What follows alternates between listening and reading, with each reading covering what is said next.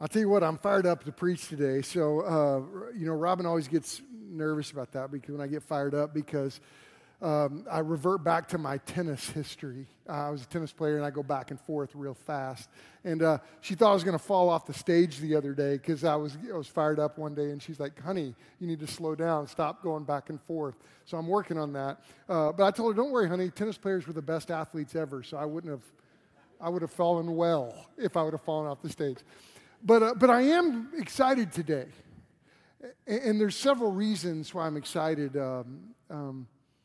The biggest thing that just winds me up today is I am absolutely convinced that God's promises are true.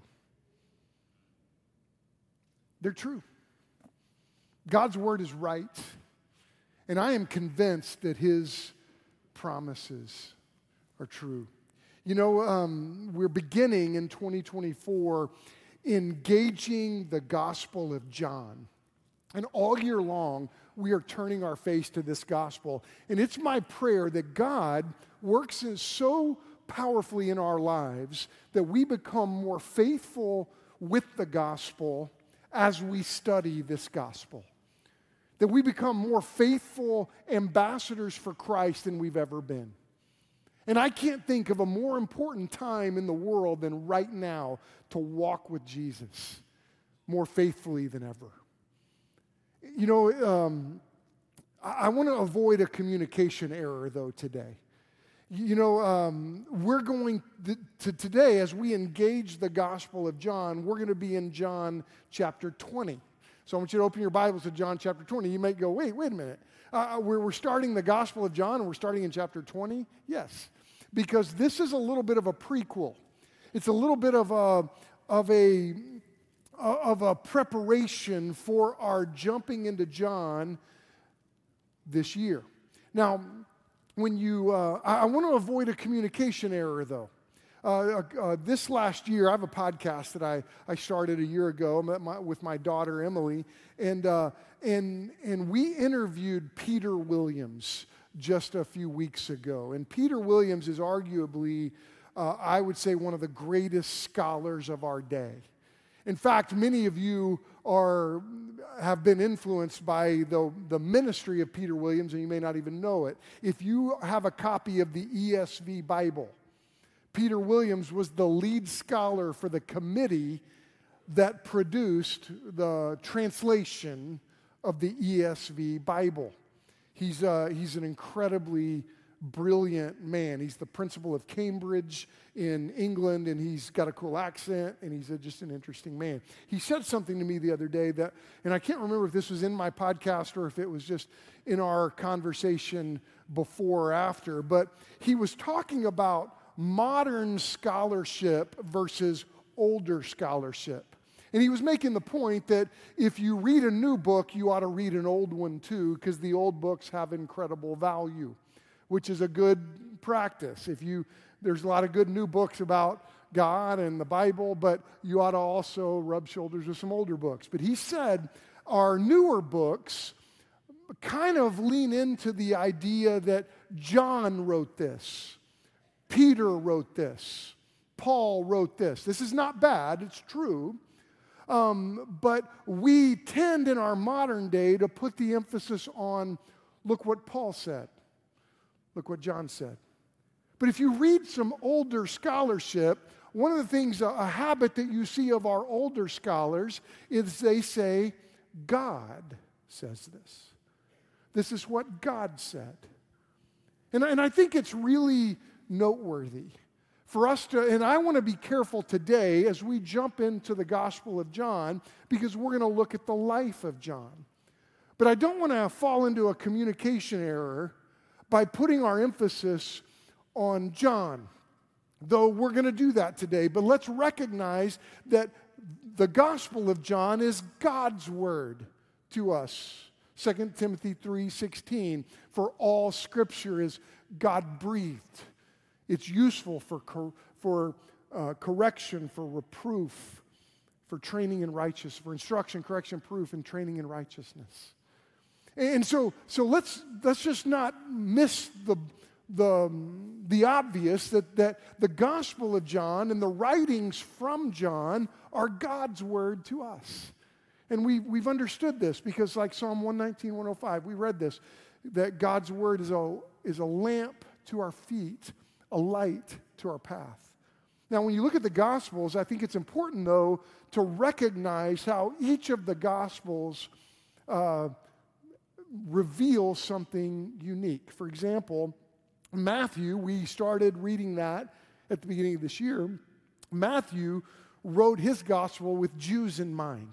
So when you look at Matthew's Gospel, he emphasized that Jesus of Nazareth, he fulfilled all these Old Testament prophecies. When you look at Mark, he wrote his Gospel to these busy Romans, and he presented Christ as this servant who was ministering to needy people. That was Mark's Gospel. Luke was a doctor. He wasn't one of the apostles. Luke wrote his Gospel for the Greeks and introduced Jesus as this sympathetic Son of Man. But John, when he wrote his Gospel, he kind of wrote directed to Jews and Gentiles. And do you know what he presented?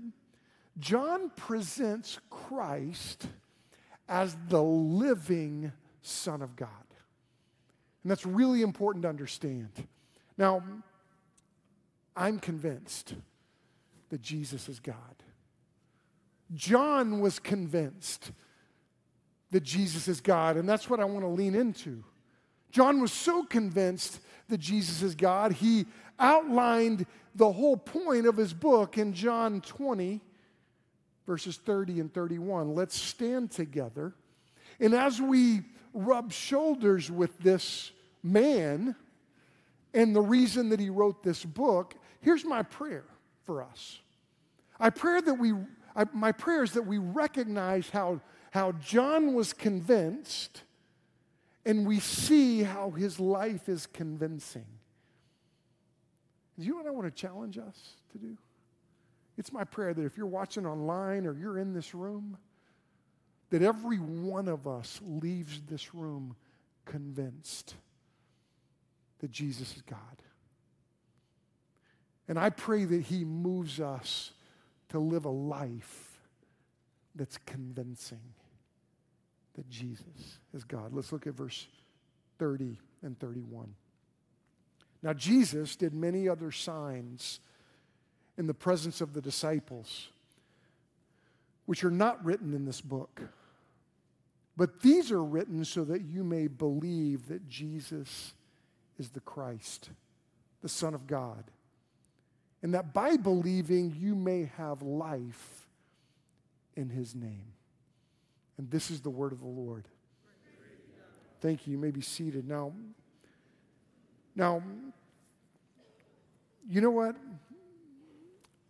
I said at the beginning, I'm convinced that God's promises are true. And I got to just tell you what I experienced today that has just made me even more convinced. In the first service, golly, it blew my mind. Sitting to my left, Harrison Mosby is here. And I've watched God strengthen him, empower him. To my right, Riley Richmond and her fiance Noah and Billy and Christy Richmond are here on the front row. Both of those families were on the front row. I've walked with both of those families in some of the most difficult times. The Richmonds, as their son went to heaven after a car accident. Spencer was led to Christ by Harrison. That was on the front row in the first service. Moments before I walked up on this stage, my watch beeped at me. Yesterday, a sweet, incredible lady in our church, Brenda Williams, went to heaven. Her entire family were in church today. Going, Lord, we see you. Let me tell you something. We have watched God do something in front of us that convinces me that Jesus is real, that God's power is real. You see, that was John's life. And when I look at John's life, let's think about, why was John so convinced? And why was he so convincing? And the first thing is this, it's obvious, let's look at the passage, the verse 30. Now, Jesus did many other signs in the presence of his disciples.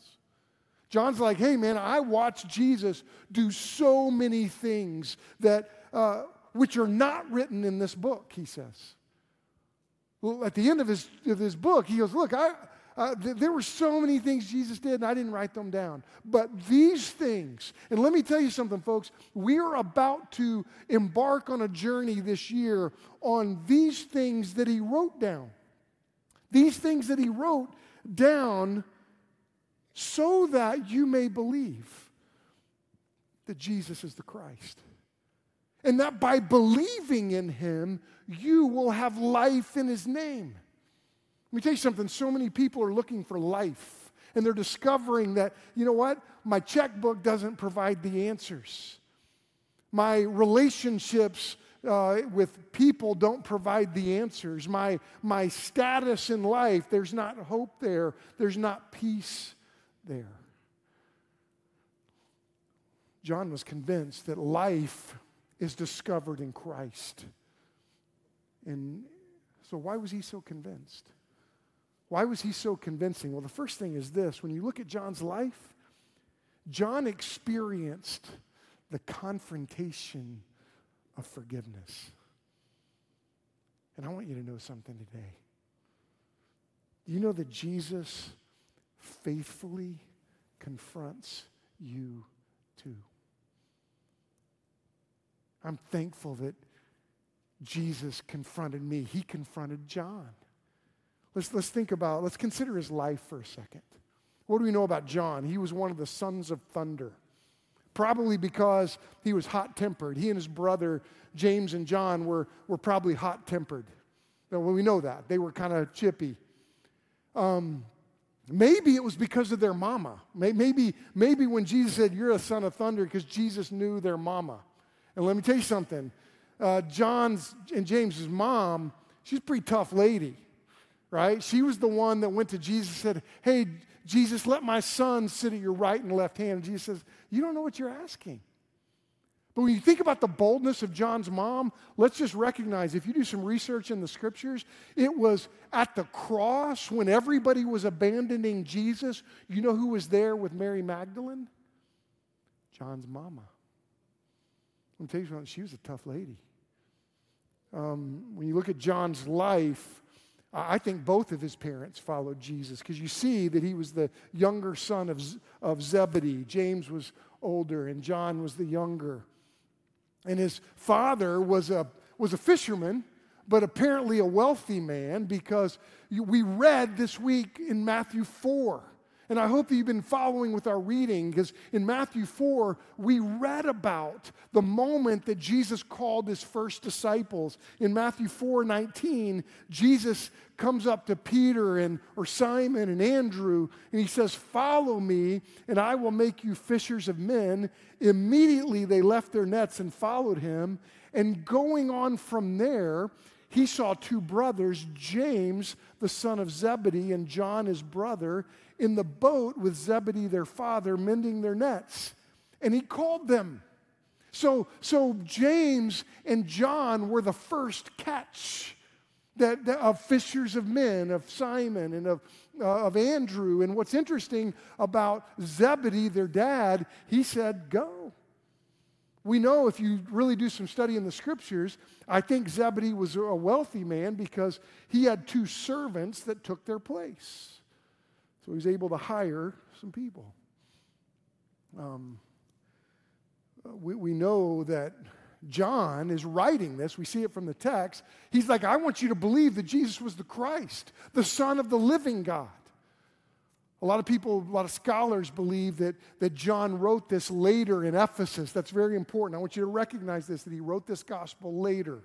That'll come up later in the sermon. But he wrote this because there was this group of key people called the Ebionites who were teaching that, hey, Jesus was just a man. He wasn't God. And John was like, no, he was God. And I wrote this so that you would believe that Jesus is God, and that by believing in him, you would have life in his name. And when you think about how John's life, Jesus radically changed his life. Not just because he was chippy and a hothead. Look at Acts 4:13. I want you to turn over in your Bibles to Acts 4:13. It's incredible when you think about how Jesus changed his life. In Acts 4:13, John is in front of people. And it says, when they saw the boldness of Peter and John, they realized that they were unschooled, ordinary men. But they took note that they had been with Jesus. Now let's think about how Jesus changed John's life. Everybody recognized that he was an unschooled man. He was an ordinary man. But he'd been with Jesus. And let's think about what he did. He wrote an entire gospel. He wrote it. This unschooled man wrote a gospel. He also wrote 3 letters, 1 John, 2 John, and 3 John. And you know what's interesting? If you become a Greek student and you study elementary Greek, do you know that the first book you start to study? 1 John. And why do you study 1 John? Because Greek is really hard. And 1 John was written very simply. But you know what's amazing is this unschooled man, it didn't stop him from writing the gospel. It didn't stop him from writing these letters, 1 John, 2 John, 3 John. And it was in 1 John he wrote incredible things. Forgiveness changed his life. He wrote in 1 John 1:9, if you confess your sins, he is faithful and he's just, and he'll forgive your sins and cleanse you from all unrighteousness. You see, this confrontation of Jesus changed his life. It not only forgave his sins, but it moved him to do incredible things. He's the one that wrote the Revelation. Oh my goodness. Jesus changed his life. And all through the Gospel of John, we'll see that he talks about how Jesus confronted others. Like we'll see in John 3, when Jesus confronted Nicodemus, saying, Nicodemus, just like I was going the wrong way, I needed to follow Jesus. Nicodemus, you should follow Jesus too. He wrote about the Nicodemus confrontation. He was grateful for the confrontation in his own life. And I want you to recognize the beauty of Christ confronting you. You were going the wrong way too. Maybe some of you walked in the room and you're not following Jesus. Can I just say to you, you're going the wrong way. Follow Jesus. Turn to him. When Jesus met John, he was headed in the wrong direction. And Jesus looked at John and said, follow me. And he did. I want you to know God loves you so much that he confronts you too. And says to you, you're not okay. You need a Savior. But if you will confess your sins, he's faithful and just. He'll forgive your sins and cleanse you from all unrighteousness. You see, John experienced the confrontation of forgiveness. And Jesus confronts you too. Follow him. Look at verse 30. John 20, verse 30 and 31. Now, Jesus did many other signs in the presence of the disciples, which are not written in this book, but these are written that you may believe that Jesus is the Christ, the Son of God, and by believing you may have life in his name. You know what else convinced John and made him convincing? Not only the moment of confrontation, but John, I want you to think about this. John spent consistent time with Jesus before and after the resurrection. And I want you to know something. Time with Jesus is an opportunity for you too. Let's just consider what he saw. I mean, the God, like he saw Jesus in the flesh. We know this. I mean, he wrote this book, and the gospel that we're going to study has 3 years of stories and of sermons and encounters and conversations, and he even says right here in this text, look, if I was to write everything that Jesus, I couldn't write it all down. Books would not hold it, he says. He saw Jesus in the flesh. He saw that Malchus moment, right? Remember the Malchus moment? What an incredible moment. John was right there as Jesus was arrested, and Peter pulls out the sword and swings at it and hits Malchus in the ear. You know why I think we know Malchus's name? Because Malchus switched sides right then. And if he didn't, what a knothead, right? What an idiot if he wasn't going to switch sides. That's that moment that his ear gets cut off and it's bleeding, and Jesus then, well, Peter, put up your sword, heals his ear. Can you imagine Malchus going, ow, but wait, it's better? Thanks. John saw that. John saw the cross. He was the only disciple that didn't run. He didn't run. That's why he's my favorite. I don't want to ever run. Even in the worst moment, he didn't run. I pray we're a church that never runs away.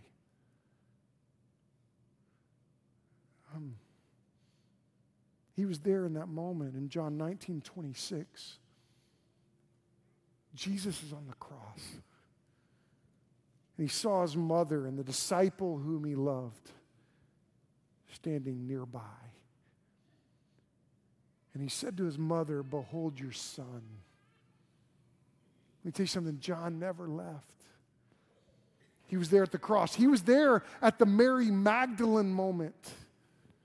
Remember that moment? That's the moment that the cross, the grave was empty. Mary Magdalene discovered that the grave was empty, and then all of a sudden, she runs to tell the disciples, going, hey, look, Jesus he's not there. In John, I think in John 20, verses 3 and 4, that's when John, you see the son of thunder kind of moment, because it says that he went out with the other disciple, and they were going toward the tomb, it says, as they were going to check out the tomb, and it says both of them were running together, but the other disciple outran Peter and reached the tomb first. How funny is that? I love that. I'm like, yeah, I outran him, but I'm just going to be subtle and just say, I'm not going to mention my name. But Peter's fat and slow, right? But he was there at the foot race moment, to the empty tomb. He was there in the ascension moment. That moment that the resurrected Christ had met with them, had interacted with them. And then they're standing there in Acts chapter 1, and it says, and Jesus said, but you will receive power when the Holy Spirit has come upon you, and you'll be my witnesses in Jerusalem and in all Judea and Samaria and to the ends of the earth. And when he said these things, as they were looking on, he was lifted up, And a cloud took them out of their sight. And while they were gazing into heaven as he went, behold, two men stood by them in white robes and said, Men of Galilee, why do you stand looking into heaven? This Jesus who was taking up from you into heaven will come in the same way as you saw him go. He was there at the ascension moment. Folks, he was there at the Pentecost moment,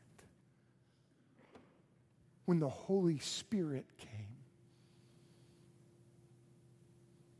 I guarantee you he wrote about it and he remembered this in John 16, verse 7. He says, when Jesus said to them, Nevertheless, I tell you the truth, it is to your advantage that I go away. For if I do not go away, the Helper will not come to you, but if I go away, I will send him to you. And as we engage the book of John, the Gospel of John, there's something we must not forget.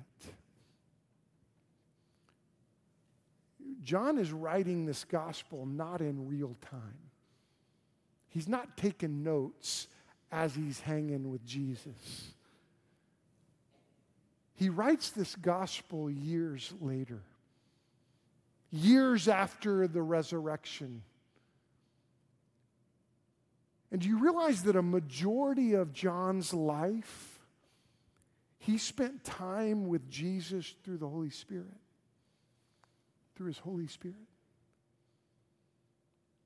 And I don't want us to miss that time with Jesus through the Holy Spirit is an opportunity for you and I too. That's how we spend time with Jesus, through the Holy Spirit. And let's not miss this, that it's the Holy Spirit was working in his life and was leading him and strengthening him and giving him power. And this time that he had with the Holy Spirit, he was moved to remember all of these stories that we're going to study over the next year. It was through the Holy Spirit that God gave him the power to write the letters 1 John, 2 John, and 3 John. It was through the Holy Spirit that the vision of Revelation came to pass, that this unschooled, ordinary man wrote the book of Revelation that has baffled the greatest minds in theology all through history.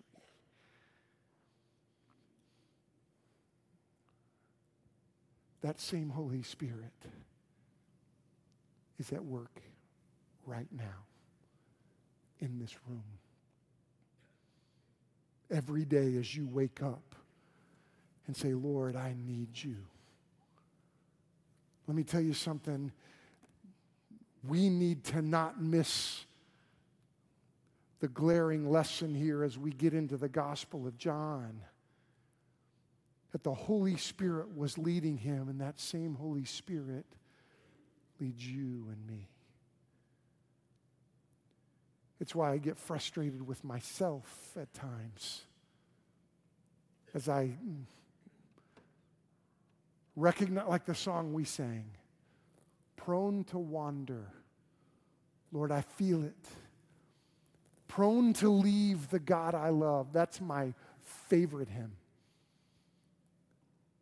Because that verse resonates with my heart. And I'm moved to patience as I interact with my own struggles and the struggles of those around me. But at the same time, I'm going to be bold. Like as I interact with people that say, oh, well, I was going to come to church, but it was raining today. Well, bless your heart. Like, seriously? You're going to stand before God and go, Lord, I was going to worship that day, but it was raining. And Lord, I was going to, give and give of what you get, but I couldn't. Lord, I was going to get up and engage the Bible and seek your face as I wake up and read the Bible through with my church, but I just was busy. Man, I look at John, He was convinced that Jesus was the Christ. And that led him to a life that was convincing. And I want us to wrestle with this question. Are you convinced that Jesus is the Christ? Are you?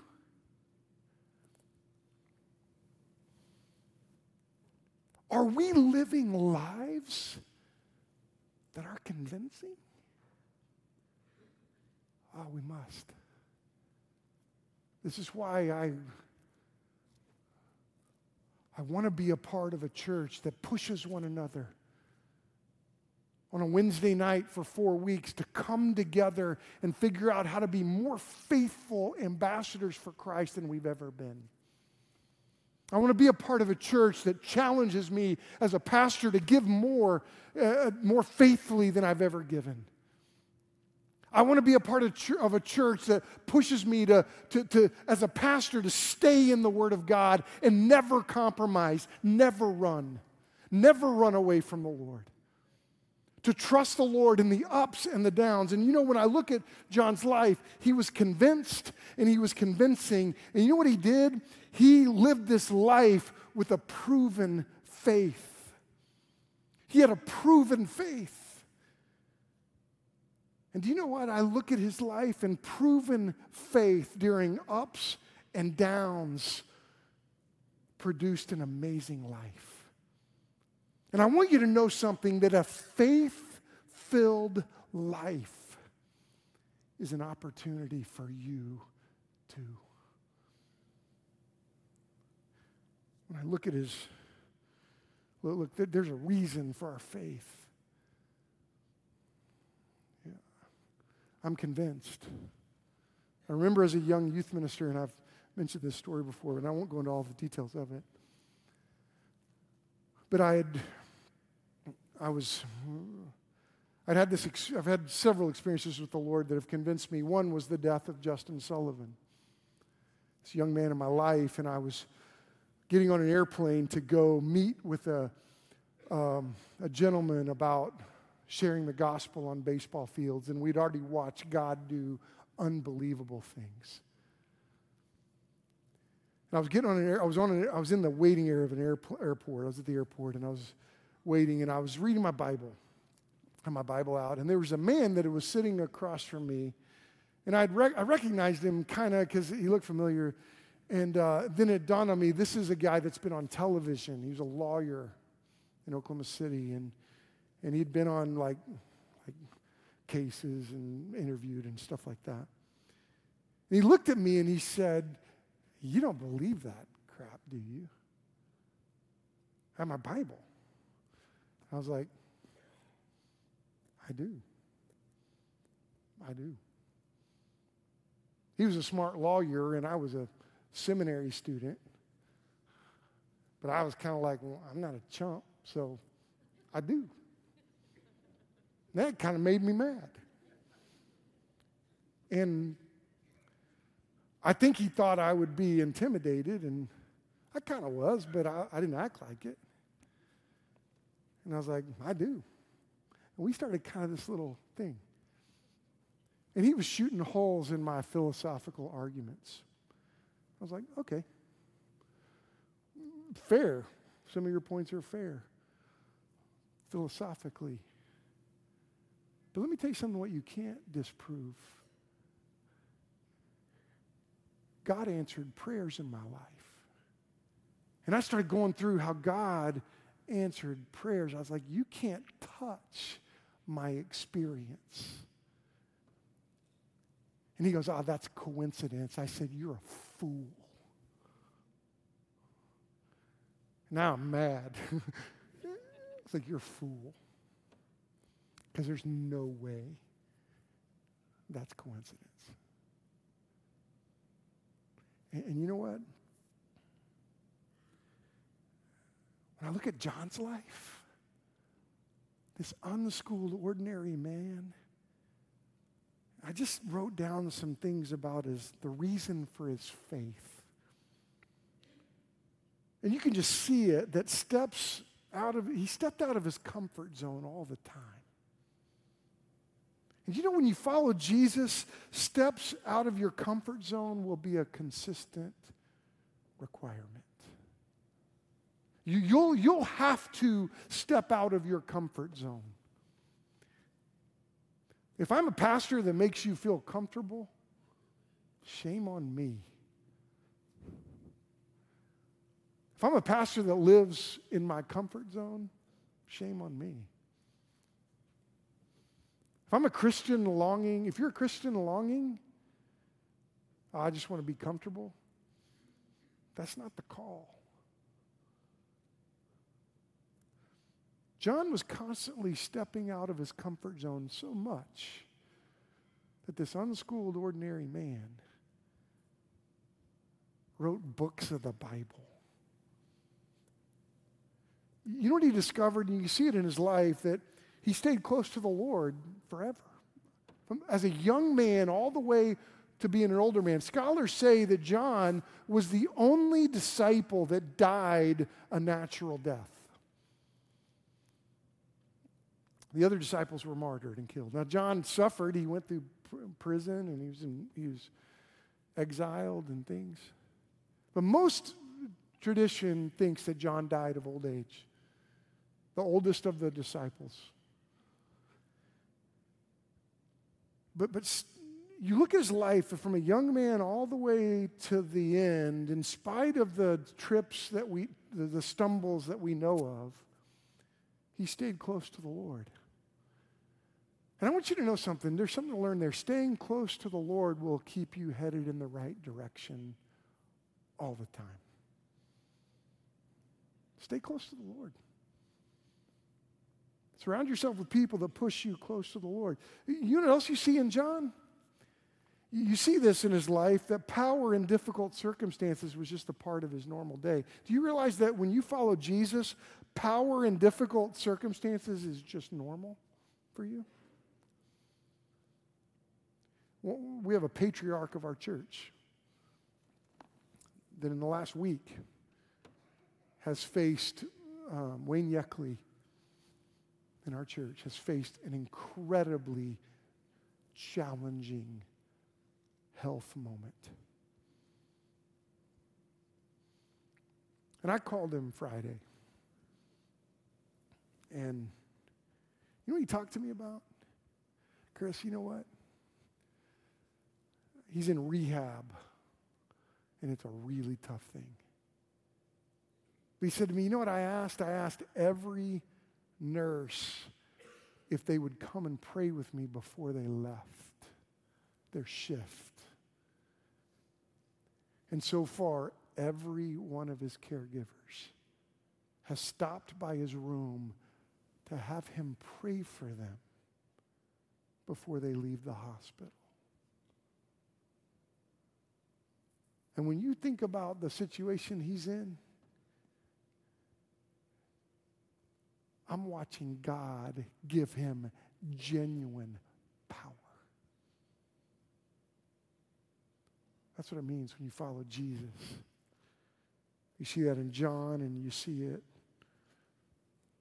We see it today in our church. These aren't faraway stories. This is today in the first service.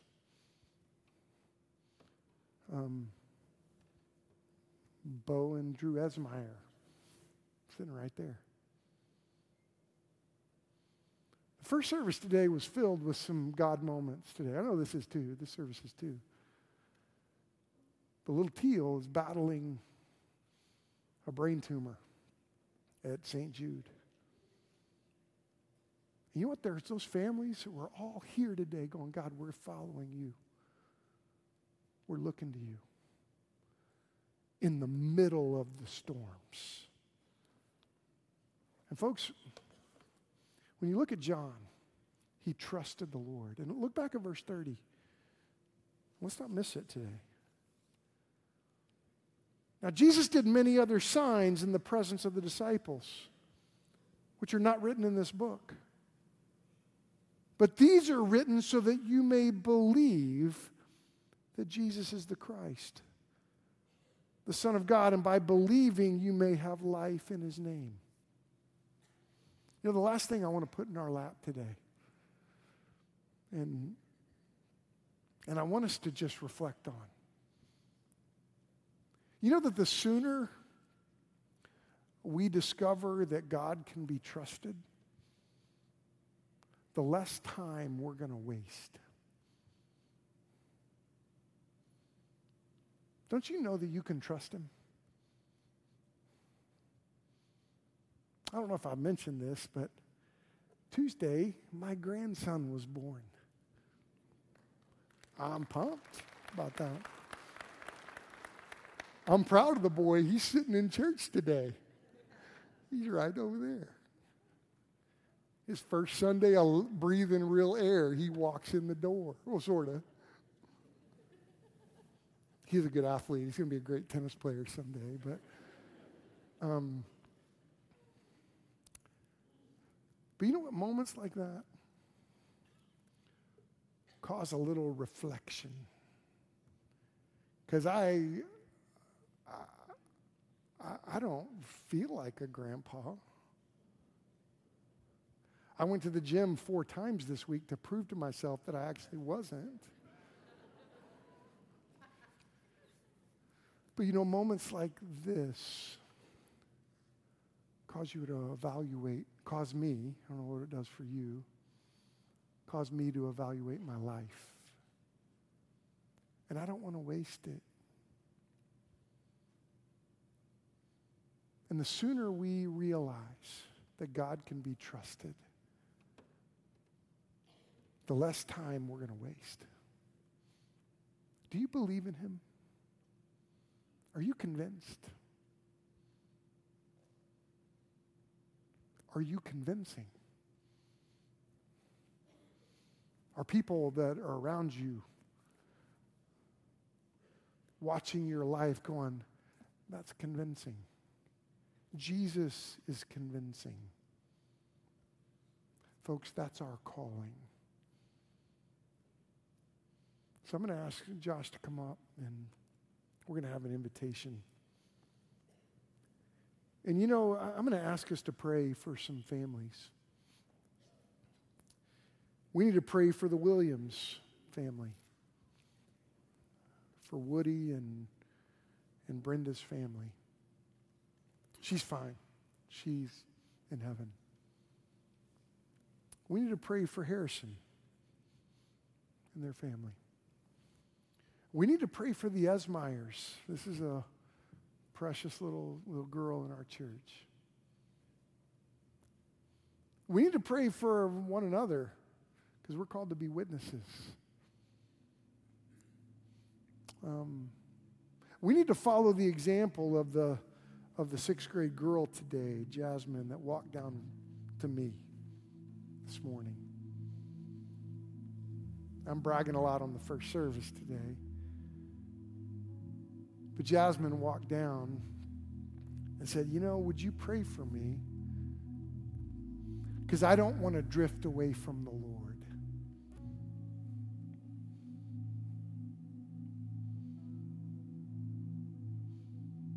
A little 6th grade girl articulated the response that every one of us needs to exemplify today. Would you stand where you are?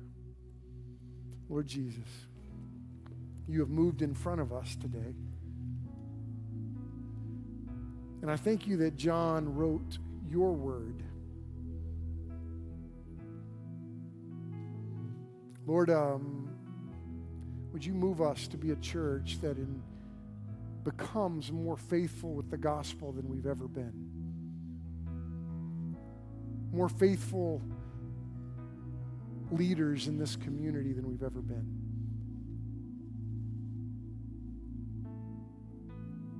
I pray that our church would be a brighter light than we've ever been in this community. that we would be saltier salt than we've ever been. Father, I thank you for letting us rub shoulders with men and women, past and present, who are convinced that you're God and are convincing. And I pray that you would use these stories, these conversations, these